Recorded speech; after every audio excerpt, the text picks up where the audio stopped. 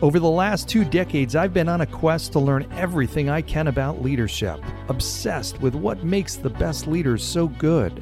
After running companies small and large for the last 20 years, today I speak on stages all across the world to audiences who are interested in that same question. My name's John Laurito, and I'm your host. I invite you to join me on this journey as we explore this topic. What makes the best leaders so good? Welcome to Tomorrow's Leader.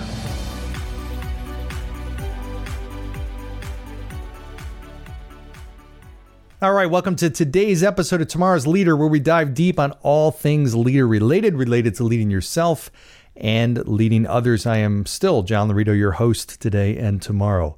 And as you'll notice if you're watching YouTube, yes, this is the 4th episode. We're in the same shirt because you know what today is? Today is podcast day. I'm filming 5 episodes. And some days, I've done this and I've changed shirts. Other days like today, I haven't. So suck it up. Deal with it. All right. So I'm going to talk today about an interesting type of leader. And I have seen this, and it's funny. I never put a name to it, but I had a good friend of mine. We were talking about a leader that we both know. And he was sharing with me, because I had worked with him in a different capacity, this leader that we're talking about, and he had worked under him for a period of time. And this leader was the type of leader that was a disruptor. He was somebody who would ruffle feathers. He was somebody who would put the pebble in your shoe. He was somebody that would thrive on making you uncomfortable and making his people uncomfortable. He was very good at creating discomfort.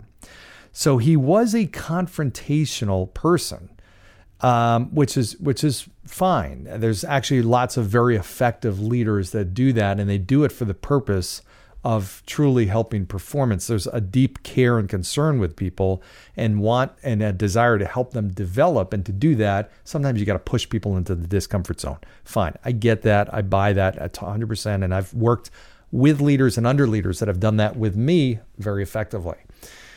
But what this leader was not good at was developing people and dealing with conflict. So in other words, he was not good at the tough conversations. He was good at really making somebody uncomfortable and throwing out things that would create this kind of frenzied, feeling of chaos and anxiety, and constantly was very good. So all of his people were always operating under that kind of feeling, that veil of, or that, overall feeling of anxiousness. But there was no real effort to develop the people. So he gave me an example. He's like, there was something that I was doing completely wrong. But instead of telling me, he just told other people. So he made it known that I was doing something wrong, but didn't work with me to let me know and help me fix it. That doesn't make any sense. You're not helping those people get better. All you're doing is creating this negative energy. So on the contrary, if he was the type of leader that would roll up his sleeves and say, hey, listen, I know I give you a tough time, but I do it out of love. And I've seen you do things that are not contributing to your success. And I need you to understand how important this is. And I want to work with you to fix it so that you become the type of person that I know you can be and the A player that I know you are. Okay, if you had a message like that, coupled with all that disruptive type of leadership, wow, that's powerful. So it's one thing to be confrontational and kind of in people's face and direct and super candid. But if you're just doing that and you're firing these, swords, these flaming, arrows at people, that's just creating a certain energy. It's not developing people. Now, if you do that and you show deep care and concern and willingness to help people, that's the difference. The other example, he gave me a situation. He said, he made me have a conversation with somebody that he just simply didn't want to have. It was not my place to have this conversation with this individual. He just didn't want to have it with the person and was delaying it so much and wouldn't have it. It was some kind of tough conversation that he ultimately, when I kept bringing it up because it was somebody that it affected him as well, he said he just put it on me. He said, well, you have the conversation. And it's like, okay, that's not leadership. That's just somebody who just, creates fear in other people, right? That's almost like a bully mentality, right? Whereas if you have that disruptive leadership style, now there's some leaders that don't have enough disruptiveness. They're afraid to ruffle feathers. They're afraid to get in people's stuff and just create that discomfort. You have to, as a leader, you have to know when to do that and how to do that, because that's ultimately how you can push people. But you have to show them that you care about them.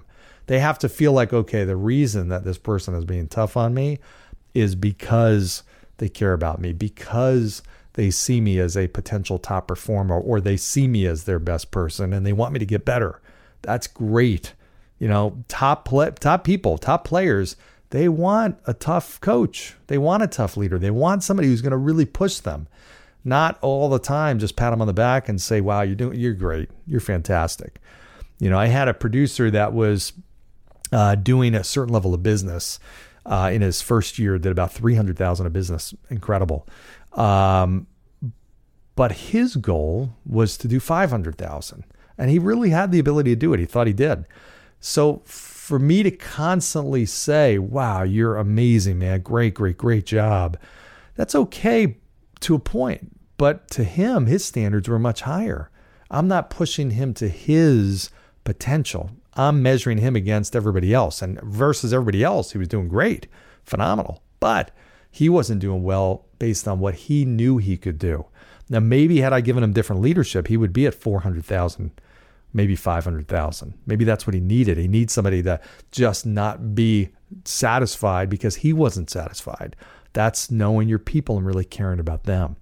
So in any event, I thought I'd share that with you. Quick episode today, just to think about the concept of and I want you to think about, do you know people like this? The confrontational conflict avoider. The confrontational conflict avoider.